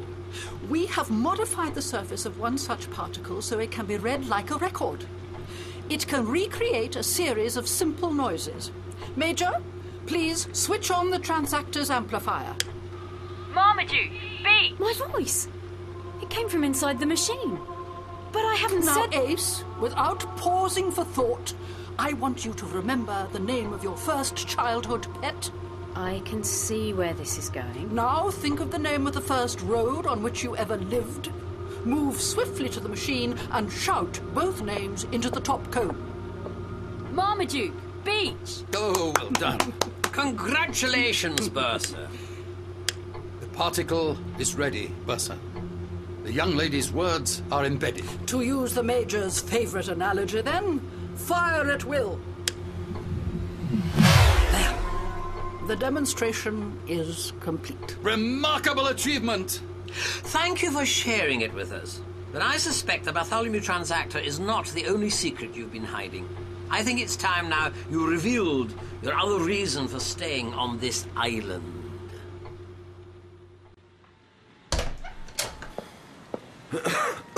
This is it. Hartley's taxidermy workshop. Hex, the torches belong back down there. So this is where he stuffed the animals, is it? Yuck. Look at this. thought eagles were endangered or something. Hey, how much stuffing do you think he needed for that bear in the main hall? Can't say that it ever crossed my mind, but it's, 7 foot tall, weighing about 20 stone? Well, let's see, taking in the embalming fluids... Yeah, whatever. Never mind. I used to come here and watch him work. He was a genius. Wolves, deer, rabbits, various other things. Yeah, they look so lifelike. The Madame Tussauds of the animal kingdom. I gather in his youth he had quite a reputation for preserving pets. You'd be amazed how much people will pay. Sue, did Mr. Hartley ever say how he stuffed them? I mean, what material he used? It's just that, look, I touched this fox. Its tongue's still intact, and I can feel its liver through the ribcage. He must have used some kind of chemical preservative. If it helps, the chemicals he used are in the house. He used to mix them in the attic. Everything's preserved. This deer head, its own eyes are still in place, but not the slightest indication of decay. A modern form of mummification. How ingenious. It's hard knowing where to begin, Doctor. I'll tell it as best as I can. Oh, and Major, feel free to chip in if you find reason to differ. So, Bursa, the floor is yours. 10 years ago, 4 noted academics assembled in this room to demonstrate to one another their scientific findings. Me, Major Dickens, Hartley, and the Deacon. The event was interrupted by the arrival of a woman called Maud something or other, and she and her 2 daughters. 2 daughters? Yes, they were seeking shelter from a storm. It was a dreadful storm. As bad as the night you arrived. Of course, we welcomed them, but one daughter, Edie, became blind. One of us, and you'll forgive me if I refrain from saying who, diagnosed the girl as having Gravanax poisoning. The island is infamous for the poison gases tested here during the war, Gravanax being the most deadly. The first indication is blindness. Gravanax poison has no cure. To avoid slow and painful suffocation, Edie's death was hurried along. Compassionate euthanasia. A dreadful thing, but the only option. To speed Edie's death was an act of humane kindness. Compassionate euthanasia. Yeah, don't remember that one making news night. Oh, that brings me to the hard bit. We agreed, foolishly, that rather than risk scandal, we would bury Edie's body in secret. But Maud, something or other, nice of you to remember the important facts, Bursa. Edie's mother committed suicide. We've heard a tape she made. Tape? The mother was later found dead in the lake, yes, which is where she rests in peace to this day. With deep regret, we threw Maud's possessions into the sea. She didn't carry any ID, you see, just a few things monogrammed with her initials, M.O. Because we didn't know her last name, Doctor, we couldn't let anyone know. Although it wasn't in our interest to do so anyway. Then they were washed up some months later, and in time we got word that an inquest returned an open verdict, awaiting the 7-year rule, and that would only apply if someone came forward to report a Maud someone missing. And the other daughter? Did you carry out compassionate euthanasia on her, too? Ruth. The other daughter's name was Ruth. We have always worked on the assumption that Ruth perished in the lake alongside her mother. She was a very young child. But, regretfully, her body remains unrecovered. Sue, it's not the best place to say this, all the stuffed animals and all. But I just wanted to tell you how brave you are. I mean, it can't be easy hearing a voice like that on tape. The voice of your dead mum. Especially the things she said. It's okay. I'm cool about it. That's why I'm here. Them in the house don't know about the tape. They don't know what I know. But feelings, nah. Like I say, I'm cool. Well, what about your dad? You say you're in care, a foster home. What happened to your dad? Father left her. Went abroad, we think. Probably dead. We don't care. Mother dead, father gone. We think your sister's drowned. Adopted. Escaped from adoption home. Came to work at Sibley Hall. Sue, come on. Look, put the toy down. That's right. Look, you and I have something in common. I never knew my mum either. I was lucky, though. Gran brought me up. Though, I thought until I was 6 she was me man. I know what it's like, Sue. I'm on your wavelength. I don't know what it's like to be hugged. Really hugged. Come here then, sweetheart. You're gonna get the biggest bear hug of your life. Hex, Sue, look at this. I'm sorry to intrude. You want to join us in a group hug, Dr. O'Neill? I can honestly say there is nothing I would like more, but this can't wait. These stones you used to break Ace's trap.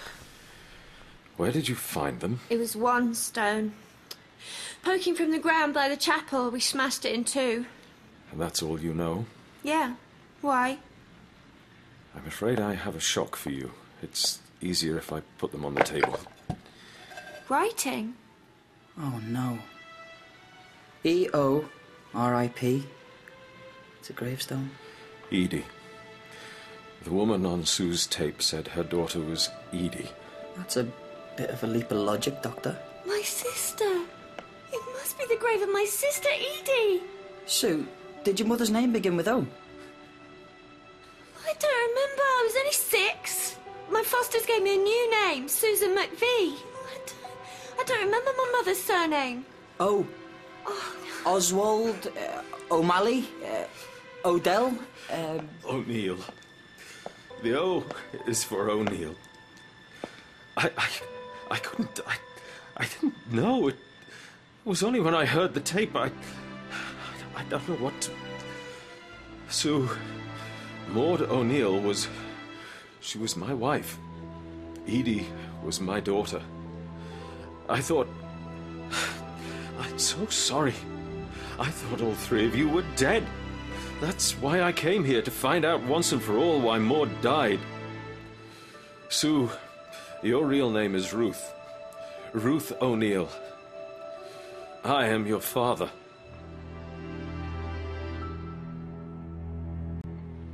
But why didn't you all just come clean? Anyone would understand that what you did to Edie was a mercy killing. She had Gravanax poisoning. She was going to die anyway. There lies the rub. She did not have poisoning. She had an eye infection, a simple eye infection. Edie could have lived. Her mother found this out. Bussa, that's enough. You killed her daughter. Edie had an eye infection and you killed her. It was an understandable diagnostic oversight. Our sole motivation for staying together on the island was to undo the wrong we did by misdiagnosing and killing the girl. Through uninterrupted study, our aim was to make a discovery that could save lives. But now we have an even better plan. Ah, you intend to use the Bartholomew machine to send a message 10 years back in time instructing your earlier selves to abandon your attempts at euthanasia. Precisely. There was a prototype machine in the room at the time of the operation. It can act as the receiver. It will never work. You're wrong, Doctor. We nearly succeeded on the night you arrived. This time it will work. There will be no interruptions to the power supply. One thing puzzles me. You've said all along that you're here for the university winter break and that the 4 of you assemble every year. But Major Dickens made it sound as though you were actually permanently in residence. Of course we are. Watch it, Bussa. No, this has gone on long enough. I'm not here of my own free will, Doctor. For 10 years I've been a prisoner, ever since the night of Edie's death. Oh, my God. A desire to alter the fact of the death has become an obsession. It was a tragic event, but we should just move on. Why didn't you call for help? Or what about Dr. O'Neill? When he arrived, why didn't you tell your secret to him? I tried that once. I tried to escape, and I was punished. Look at the result. Your legs. Not the bear trap.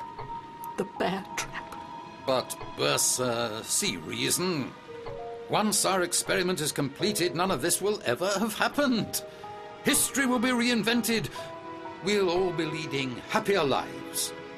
Besides, we had an agreement. In return for your freedom, you would run the experiment. And now I refuse. Categorically. In which case, I have no choice but to force you. The doctor and Miss McShane will be locked in the cellar. Bear traps attached to their limbs. Any hint of disobedience, and I'll trigger the traps. What do you say to that? I still refuse. I'm sorry, but my mind's made up. I'm not using this invention for dangerous and ethically dubious purposes. No need for threats, Major. I've read the bursar's thesis. I can operate the machine. I will help you if that's truly what you want.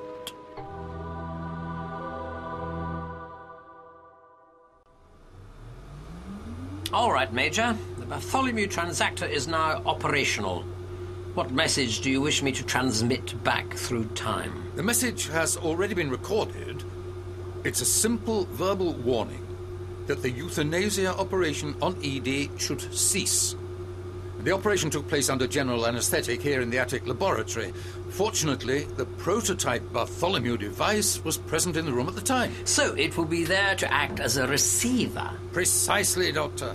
So, I place the pre-recorded particle into the firing device like so, and, do you want me to fire it now? Or shall we wait until you've had time to strap bear traps to the legs of two defenseless women? Defenseless, your friend Ace? Nice try, Doctor. Now, do let's behave like grown-ups. Keep the emotion out of it. Fire at will. Firing now. There! Mission accomplished. The message has been transmitted through time. But we're still here. Nothing's changed. Edie should be alive. Of course nothing's changed, you arrogant fool. You tampered with the machine? Major Dickens, the process of firing particles backwards through time has only a temporary and minimal effect on the current day. Hence the popularity of the Bartholomew transactor in later centuries. But it must have some effect on our world. Only a little.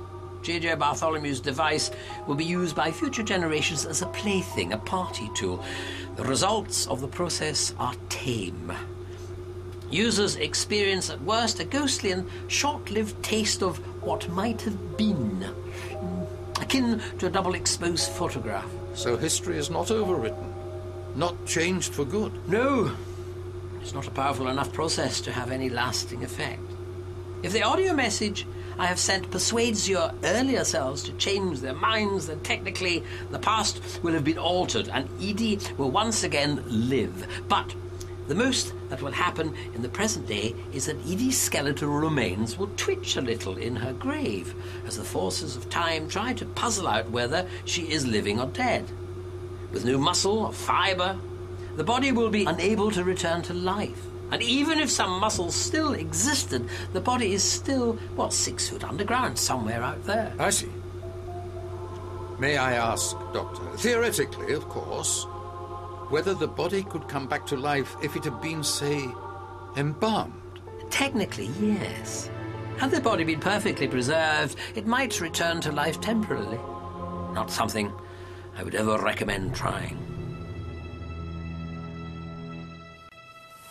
It'll take me a while to stop calling you Sue. I don't care. You can call me anything, Dad. Here it is. Here's where I found the gravestone. I simply had no idea. Not until I heard the tape of your mum. There. I put Edie's stone back where it belongs. I suppose she is definitely buried here. I've been a little slow, haven't I, Major? I kept asking myself why Hartley was so crucial to your plans. You held him here prisoner too, I suppose. Hartley, the great preserver of life, embalmed Edie's body before burial. You got there in the end.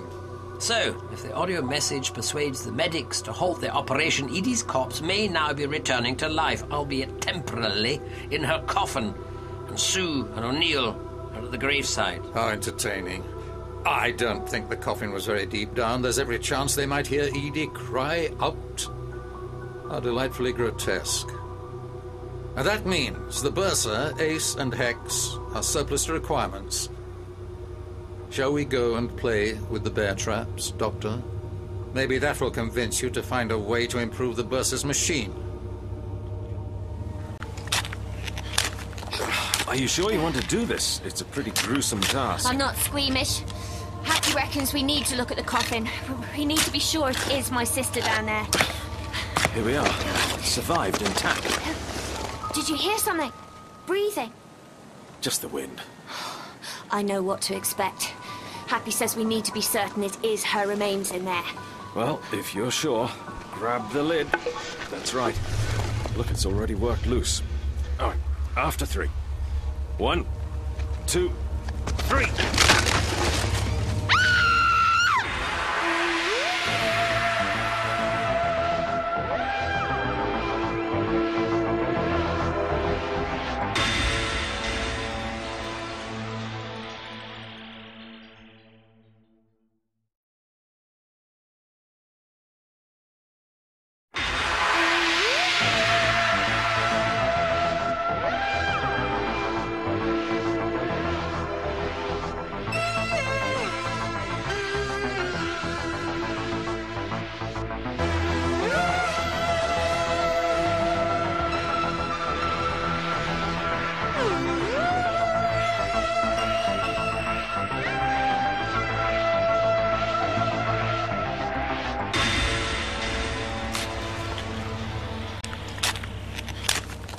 Are you sure you want to do this? It's a pretty gruesome task. I'm not squeamish. Happy reckons we need to look at the coffin. We need to be sure it is my sister down there. Here we are. Survived intact. Did you hear something? Breathing. Just the wind. I know what to expect. Happy says we need to be certain it is her remains in there. Well, if you're sure, grab the lid. That's right. Look, it's already worked loose. All right, after 3. 1, 2, 3.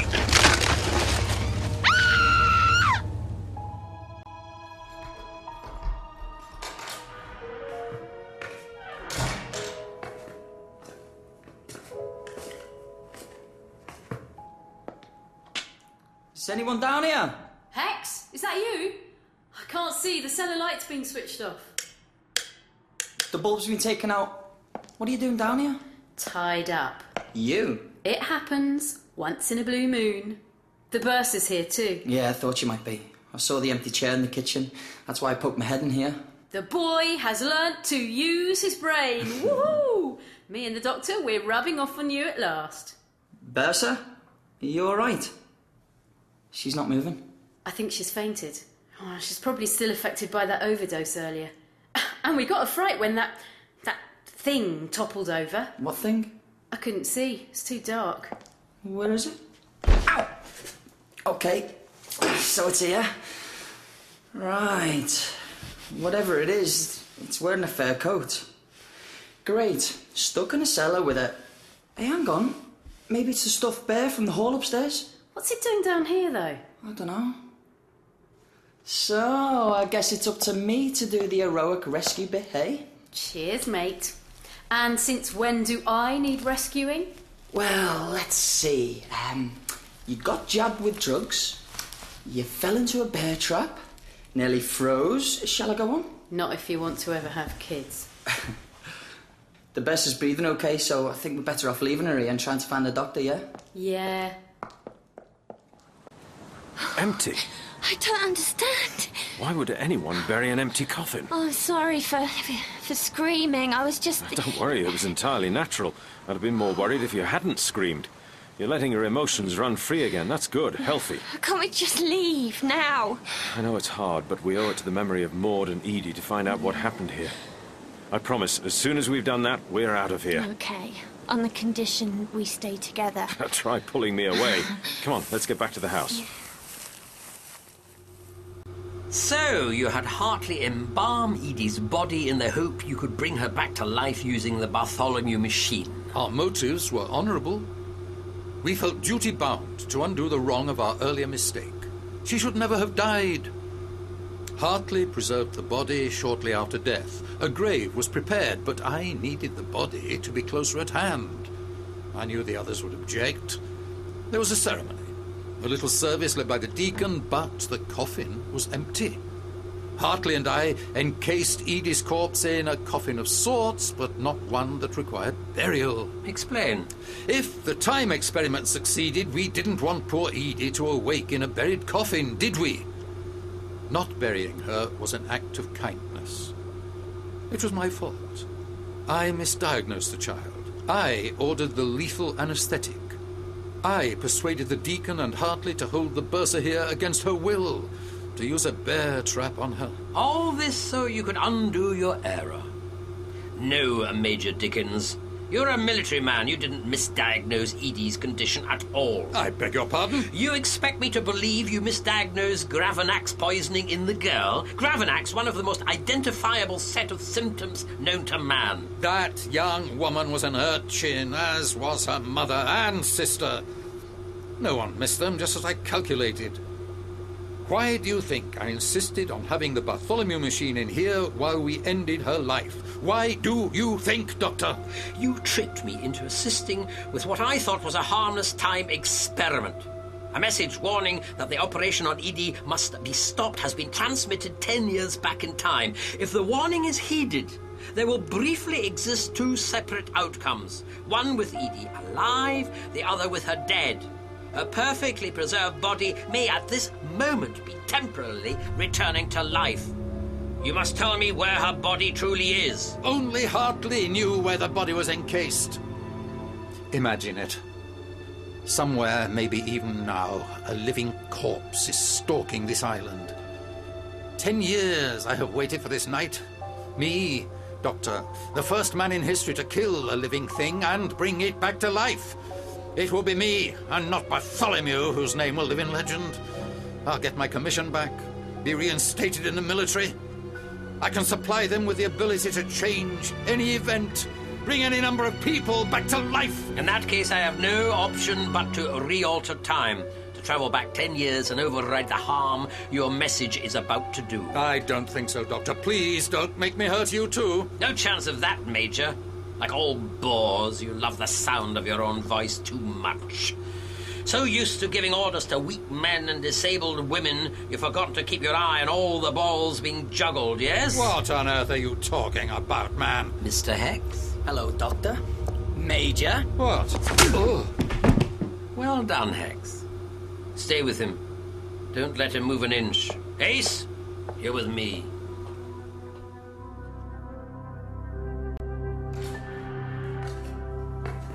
Hello down there. Doctor?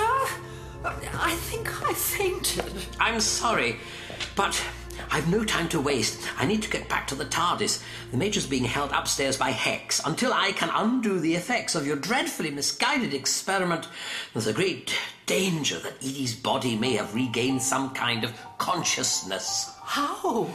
A consequence of dabbling with time. Ace, you stay and tend to the bursar. Since when did I become Florence Nightingale? That's more Hex's line, surely. Strong as you are, he's better equipped at dealing with the Major. Now listen, both of you. There's a strong bolt on this door. I'm going to lock you in. If there is a zombie version of Edie roaming the island, believe me, you won't want to see it. What about Dr. O'Neill? And Sue? Hex said they're somewhere out there in the woods. Then they should be very worried.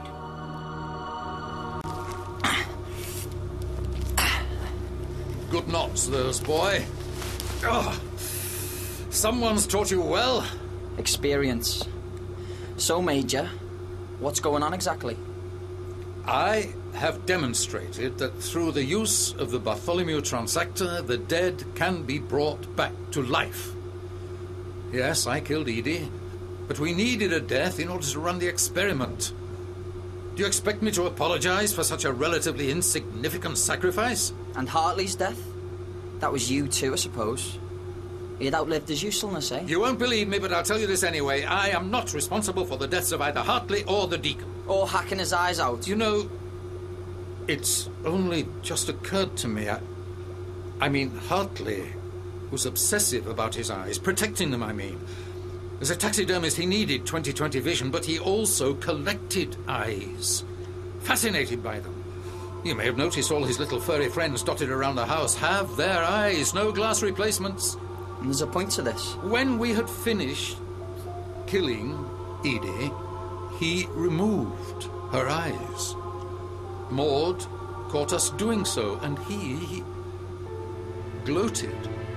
We explained that her daughter was part of a time experiment. I realized that was an insensitive thing to do so soon after her daughter's death. But we were high on the adrenaline of discovery. You know what's really freaking me out here? You. Sat here telling me all this so rationally. I've just tied up a devious clinical psychopath, and now I'm actually listening to what you've got to say. What kind of fool does that make me, eh? A loyal fool, Hex. Loyal to the doctor. I can see he trained you and the girl well. Like soldiers, aren't you? I'm a soldier too. We should be on the same side. We're very similar, you and I. Trained to use our instincts and our intelligence combined. Whatever. All that concerns me is that someone pushed Hartley down the cellar steps and killed him. And probably the same someone who injected both the Bursar and Ace with anaesthetic. The someone who gave the deacon such a fright that she committed suicide. You think someone here is intent on killing us all? Yes. I wonder who they'll go for next, eh, Major?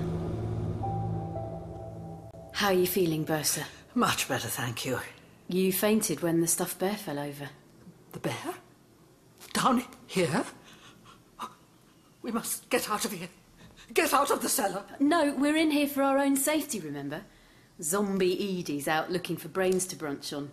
Anyway, we can't get out. The doctor bolted us in from the outside. Hello? Who's there? Relax, there's no one else in here. Believe me, I've checked. Then who picked the bear up? What? You said the bear had toppled over. Yeah, I know. Point the candle over there. Now, what's that? Stood with its back to us, Maybe the doctor... Oh, bless you, Ace. But he's not Superman, and the bear weighs more than you and I together. Hartley was always protective of that bear. Wouldn't let anyone else touch it. The deacon hated having it on display upstairs, but Hartley insisted. I always wondered why. Oh, no. You're kidding. He wanted Edie's body where he could keep an eye on it, I imagine. Where better to have it than in the main hall, encased in a bear skin? I'm so sorry, Edie. If you can hear me, I'm so sorry. One don't think my heart will stand much more of this. Oh, such a pain in my arm. Please tell me the bear didn't just move. Bursar? Bursar? Help! For God's sake, somebody help! I think I'm having a heart attack. Bursar? I can hear breathing. Inside the bearskin, I can hear breathing. Help! Someone help! Hex! Doctor!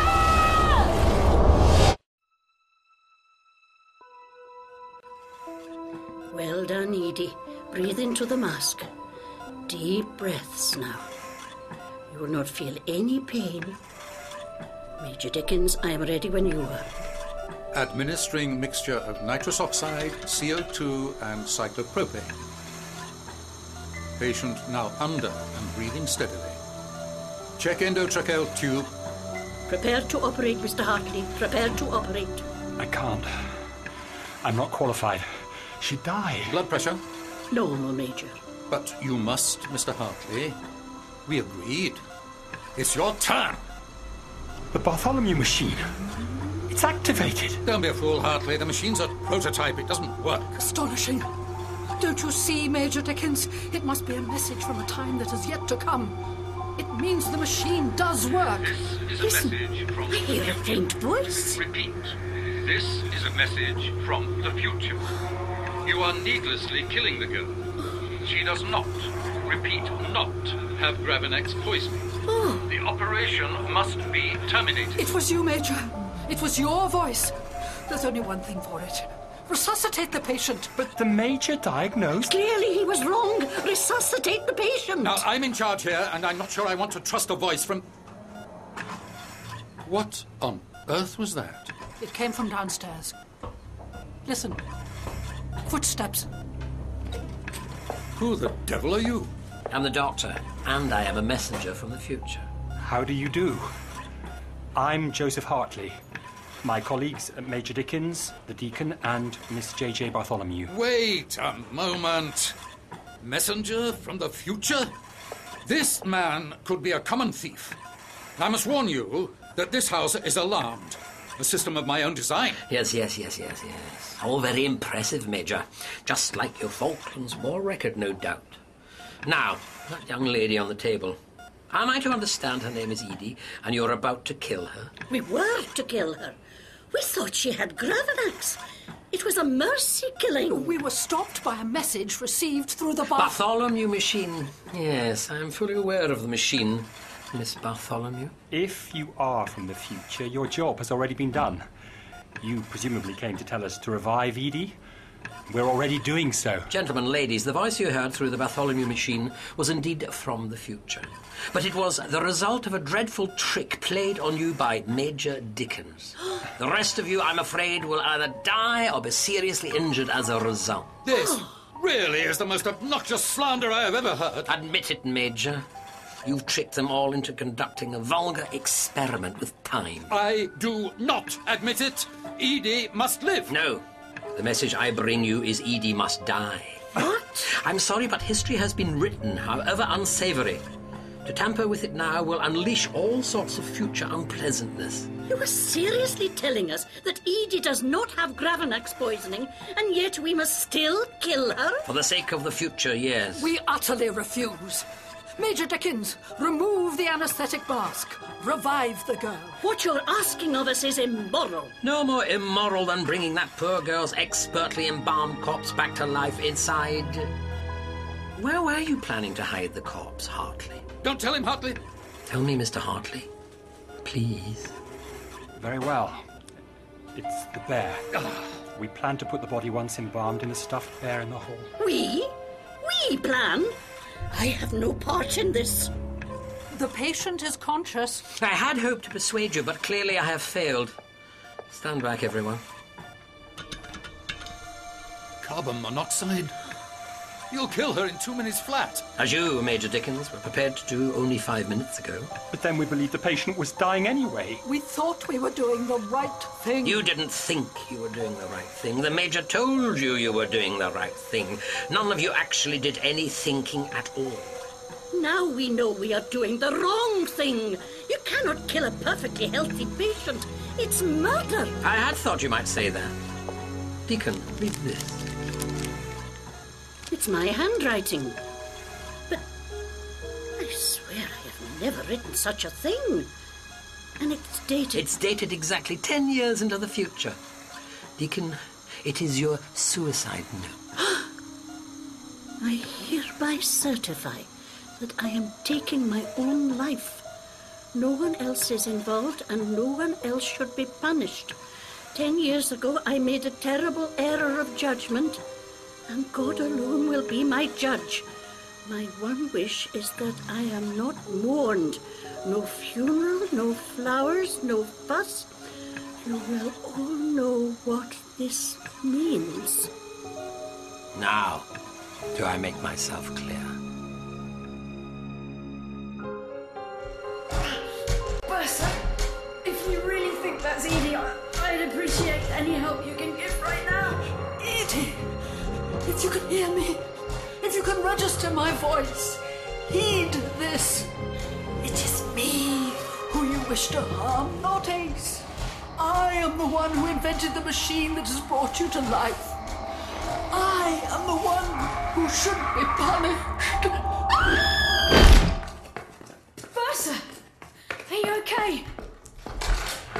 Dr. Hex! And in the nick of time, it seems. The bear, it was alive. How long's the Bertha been dead? Oh no, she was okay until just now. She goaded the bear away from me. The bear must have fallen on top of her. There's not much I can do for her, I'm afraid. Come along. It's time we got ready to say goodbye.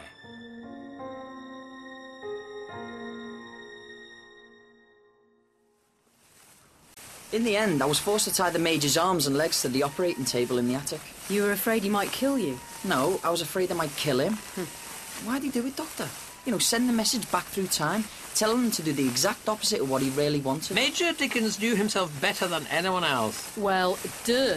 He knew that if he was told to do one thing, he most likely would do the opposite. Basically, beneath the bluster, cold-hearted avarice and unpleasant breath, Dickens was also an evil and callous individual who deliberately wanted to create a time paradox so that Edie's ghost would return to life. Why? He wanted to be the first person in history to awake the dead, and he relished the prospect of the mayhem and unhappiness he'd generate. A very sad and deluded individual. Didn't like him much, did you? Hey, look, a fire. Dr. O'Neill! Ruth, I mean... We're burning the stuff bare. Not much of it left now. It's hard to believe it had a body in it. You know, you thought we'd see some skeleton remains. Oh, sorry, mate. That wasn't very sensitive. Not at all. We checked. There was nothing inside after all. But there must have been. It moved. Hartley put mechanics inside some of his animals. Maybe some clockwork mechanism sprang to life. But we heard it. Do you notice that? A large rip along the bear's back. Like someone was trying to cut the way in. Or cut their way out. Sue, it was you in the hoodie, singing those nursery rhymes, and you injected Ace with the syringe, didn't you? I swear I didn't do anything, and I don't have a hoodie, thank you very much. Maud loved them. Pink ones, blue ones. Used to take the girls out jogging in them when they were younger. You won't remember, Sue. I mean Ruth. Anyway, come along. You two have a boat to catch.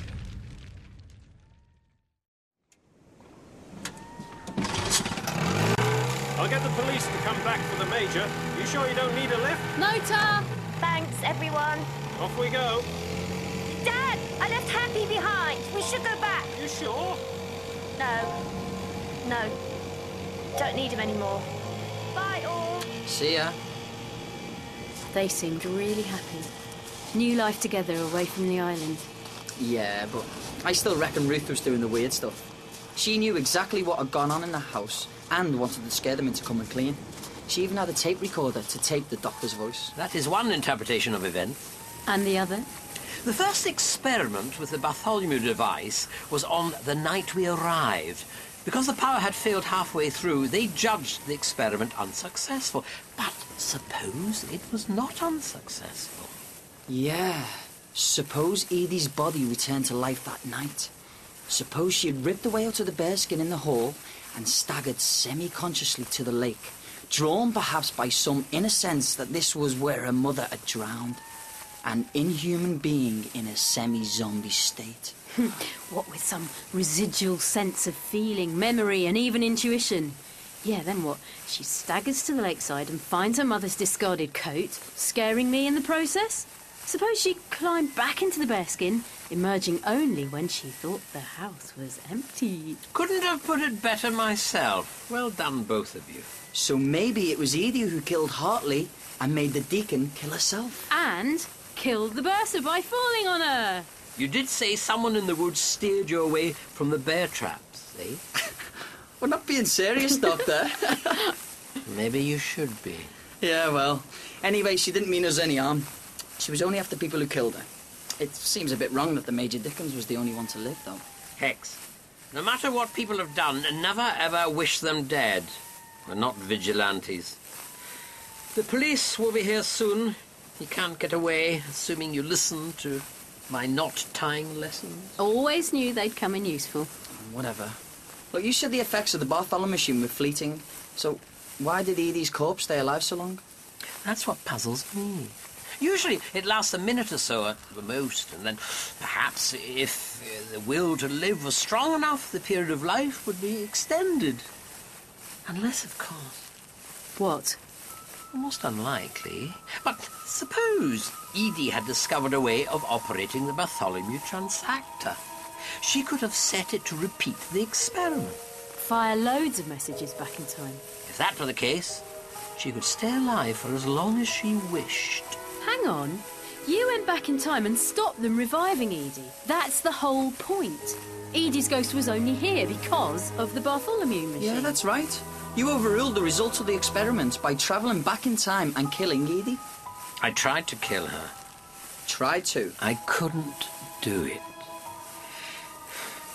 I couldn't bring myself to kill a living being. But that means... If the lecturer's first-time experiment on the night we arrived had reignited Edie's mummified body, and if, somehow, it had managed to climb out of the bearskin, and if, for some bizarre reason, the time patterns have not yet settled down sufficiently to return things to a status quo, then a zombie form of Edie could still be on the loose in Sibley Hall.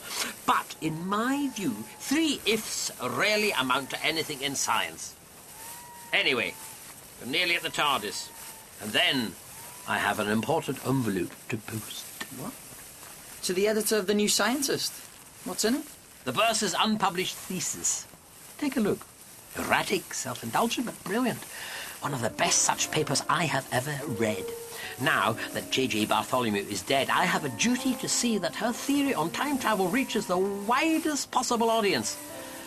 To otherwise change the entire course of time.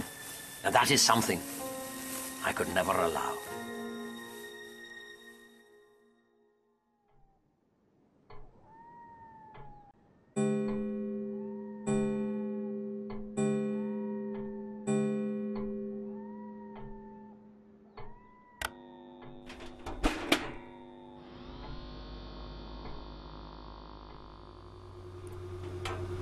Hello? Is that the police? It's me, Dickens. Where have you got to? Should have been here ages ago, damn it! Now, listen to me. There's been a terrible misunderstanding. I've been tied to this table by a young lout who... Oh, how the heck... Oh, my God, your eyes. Where in places are your eyes? Hello, Major Dickens. I'm happy. Joseph, this isn't possible. All things are possible here, Major. I want to tell you a story. Keep away from me. Put down. Put that down. Those are very sharp. Listen, we can release my hands and we can talk. We have shared memories, shared knowledge. I can tell you all about your past. Oh, no.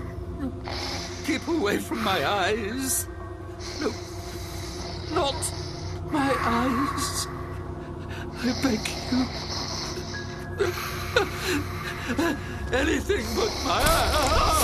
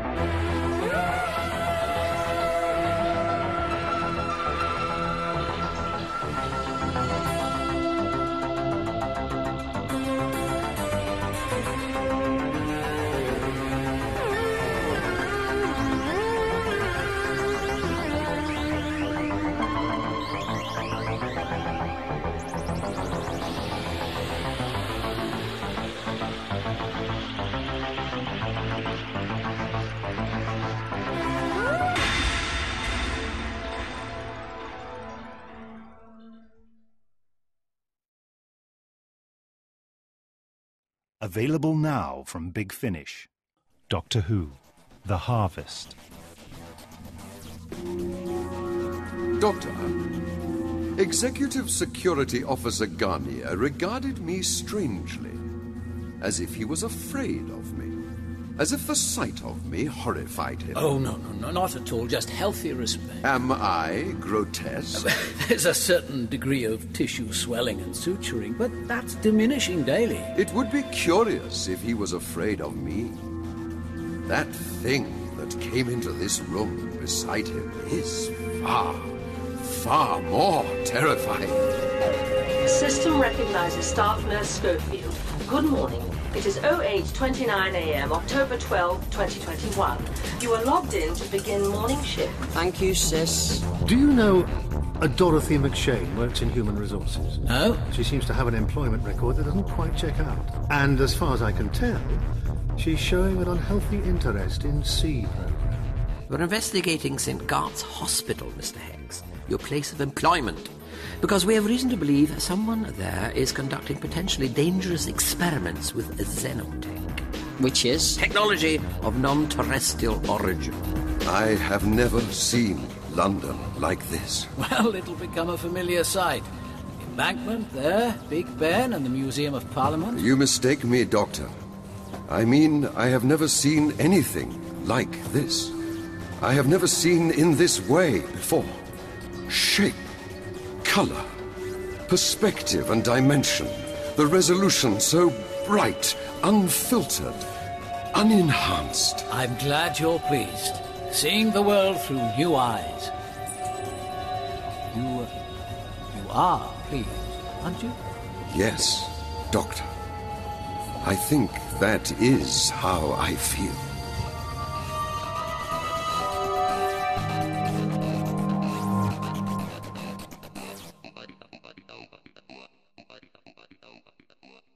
Doctor Who, Dream Time. Hear me, my people. A stranger walks among us. Let him pass. Let him come to me. Wow. Wow, he's right. And then some. Quiet, though. Can't we come back in the daytime? I'm afraid the night is here to stay for a while yet. Notice the way the stars shift from blue to red. We're out in the depths of space, travelling. I'm the Doctor. You must be Bay Army. I am. What do you see when you look out over all this, all these people? I want to know if your vision of the future matches mine. You have crossed the dream time. I suppose I must have done. I wasn't really sure at the time. Landmarks are meant to be identifiable, even if you stumble across them in the most unexpected of places. Uluru. What? Uluru. Otherwise known as Ayers Rock. We are traders from the Galliari Clutch. We wish to negotiate an exchange of goods. Traders? Trade? There's no trade! You have to get me out of here! Get me off this damn rock! There's nothing to trade! They're all dead! Can't you see that? They're all dead! Oh, God, where are we? I'm not sure. It's difficult to concentrate. Who are you? Oh, focus on that. Who are you? I asked first. Toomey, Leanne Toomey, engineer, grade 9. All those voices. Leanne, concentrate on who you are, who you were. Otherwise, you'll be lost to them. How long, Bambi? When does this future begin? It begins.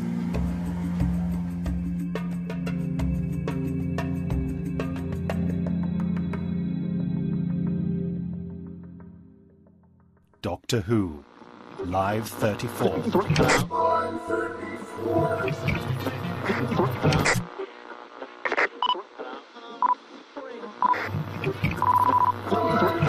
Been here for some hours now, and my contact still hasn't appeared. I'm going to give it a few. Thursday, 25th hour. The Midnight News. Our top story. An explosion has rocked the business district of First City. The government follows two others over the last 2 nights in second and third cities, both of which were also targeted. Behind these recent attacks to consider what they are doing. This continuing unrest threatens to destabilize our... Otherwise, it stops being news and simply becomes propaganda. And I'm sure that your station... Representative of the Freedom and Democracy Party will be joining us shortly to discuss this latest... My partner answered the door and was violently pushed aside by 4 security guards. They grabbed me and hauled me out into the street where I was beaten. I don't remember being taken away, but I remember the interrogation. I won't be able to join you in the studio, but we can talk now. There's nothing else we can do to help here, I'm afraid. You've got to let the people in the cities know what's really going on. Promise me you'll broadcast everything. That's why he sent me here, so everyone would hear the truth.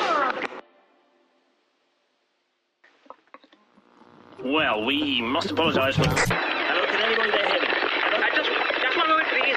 Resident Shahan,